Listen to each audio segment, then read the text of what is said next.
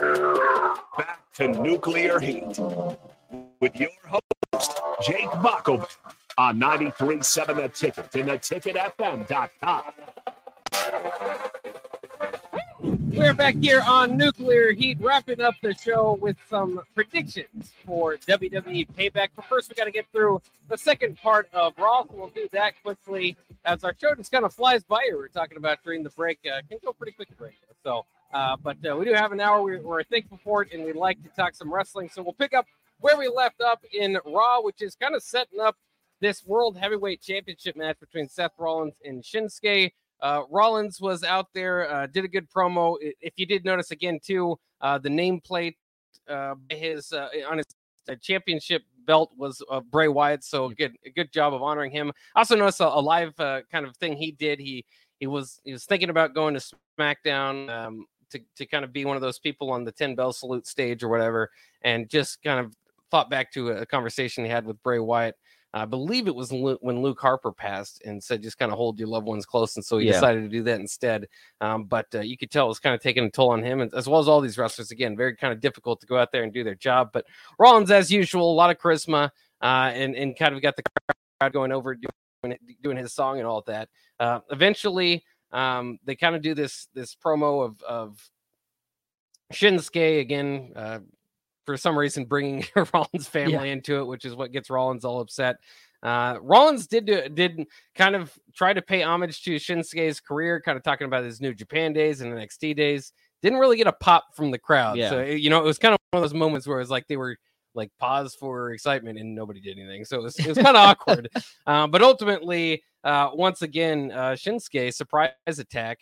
I don't know if he's wearing a weird outfit, so I don't know if he came out of the crowd or what, but came and delivered the hit for Rollins. Again, I don't expect Shinsuke necessarily to win this championship, but they've set it up enough to make the match interesting, and again, the storytelling of Shinsuke is going to be targeting that back. Yeah, and it all makes sense now because Shinsuke, told Seth Rollins to watch his back. Everybody assumed it was about Seth's back injury or whatnot. They're really playing that up with him continuing to attack him from behind, watch your back. But yeah, Rollins is phenomenal. He's great on the mic, great in the ring. He's a good first world heavyweight champion, but there's about a 20% optimistic chance in me that Shinsuke can take the belt away from him. I do, man. His entrance, that song is just great. Can you imagine him having the belt coming down to that song? Yeah. I mean, nothing to take away from Rollins.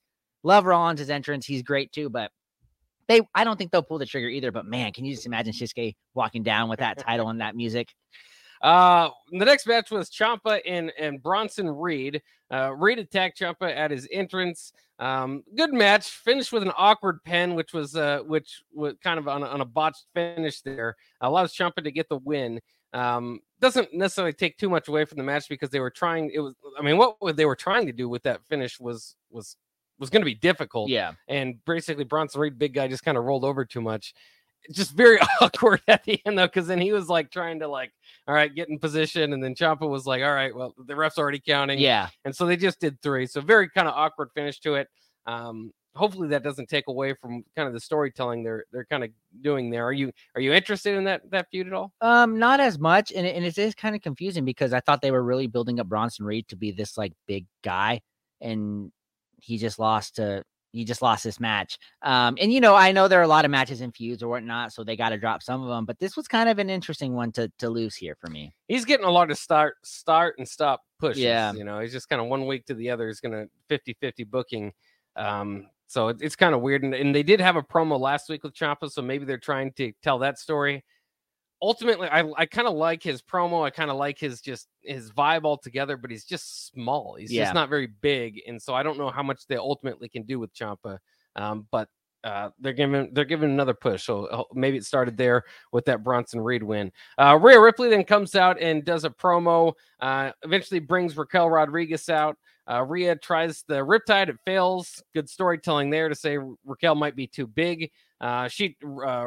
Rodriguez turns it into a hip toss and stands tall as Ripley kind of gets out of the ring and scurries off with their man Dom there. So Okay, good kind of storytelling to kind of set up the Women's World Championship match. And I think this would be interesting because earlier, we talked about Rhea said if they don't behind Rhea to do it, they're trying to tease, like you said, she's bigger.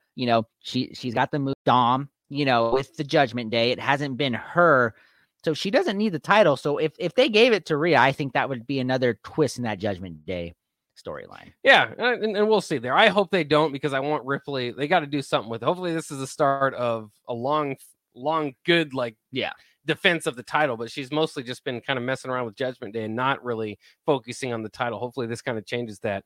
They announced that the Grayson Waller effect will with Cody Rhodes will be for Payback. Again, to me, not a great idea. Kind of makes it feel like a SmackDown or Raw if you have one of those shows. But they did it with KO at WrestleMania a few years ago, so I guess they feel like they can get away with it if they have a big enough name. Cody Rhodes maybe being that. Becky Lynch and Zoe Stark then have a match.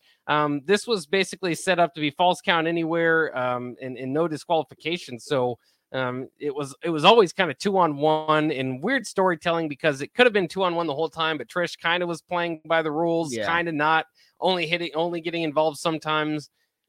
Kind of strange to wrap your head around, but either way, they did a good job. As we've talked about, we didn't want to see this match, and we're tired of seeing Becky versus Zoe Stark and Becky versus Trish Stratus. So if you're tired of a feud, the best thing you can do is throw a bunch of kendo sticks and chairs and ladders in the match and tables, and so that's what they did. It started with kendo sticks, very hard hitting match. Just kind of fun. The storytelling there again, as sometimes the numbers game would catch up to Becky. Stark accidentally got hit by a Trish Stratus chair, which I don't know if that was planned or not. That was kind of the part of the story that's kind of tough to tell because they don't like doing chair shots to the head anymore. And it wasn't necessarily a vicious one, but it was from outside the ring. It did set up for somewhat of a distraction for Becky to kind of get the upper hand for a minute. So I don't know if that was planned. I'm a lean toward no, that it was planned, but that's a scary one to execute. In any case, kind of ended weird as Stark. This kind of went to the outside. Stark eventually hits Trish Stratus off of a ledge where they were standing, and that surprise allowed Becky to get the manhandle slam and beat Zoe for the win. Afterwards, Becky got on the mic, and this was after Raw, but we saw it in socials afterwards was kind of praising once again Bray Wyatt. So interesting way to wrap it up. We only have a few minutes, so I got to go through this pretty quickly. We'll go through our predictions here, and I think they're going to be about the same. I think this is a paint by the numbers type of premium live event where a lot of the winners are going to be predictable. And so WWE is going to have to do something to surprise you here.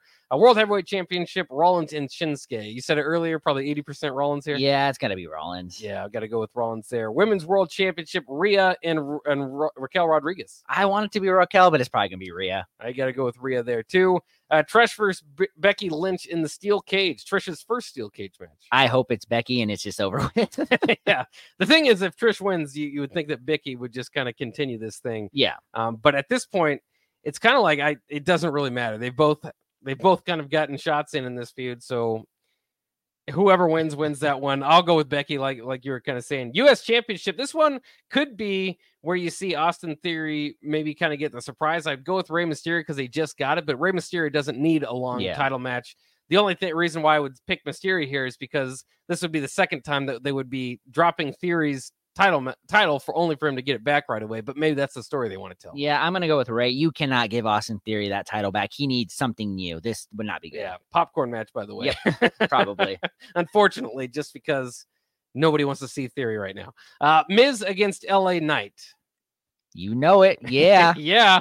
LA Knight's gonna win that one, or the WWE will just will riot basically because people are tired of LA Knight not quite getting the big win. And the final one, World Tag Team Championship between Kevin Owens, Sami Zayn, and the Judgment Day. Of course, this being Finn Balor and Damian Priest. I think Judgment Day, please, give them something, give them that win, put a wrinkle into the story, give those titles some relevancy. Yeah. I'll have to go with. Unfortunately, I'm going to have to go with Kevin Owens and Sami Zayn. So at least we disagree on one thing. That'll be kind of the match. I don't know what it's quite to expect there. But that'll wrap it up for Nuclear Heat. We'll know by next week. So we will review Raw and this premium live event we've got coming up here. And that'll be our plan for next week on Nuclear Heat. Thanks for joining us once again. And join us every week, every Tuesday night from 7 to 8 here on 93.7 The Ticket as we talk Wrestling Weekly. Thanks again for being with us. Coming up next, WTF. Stay tuned.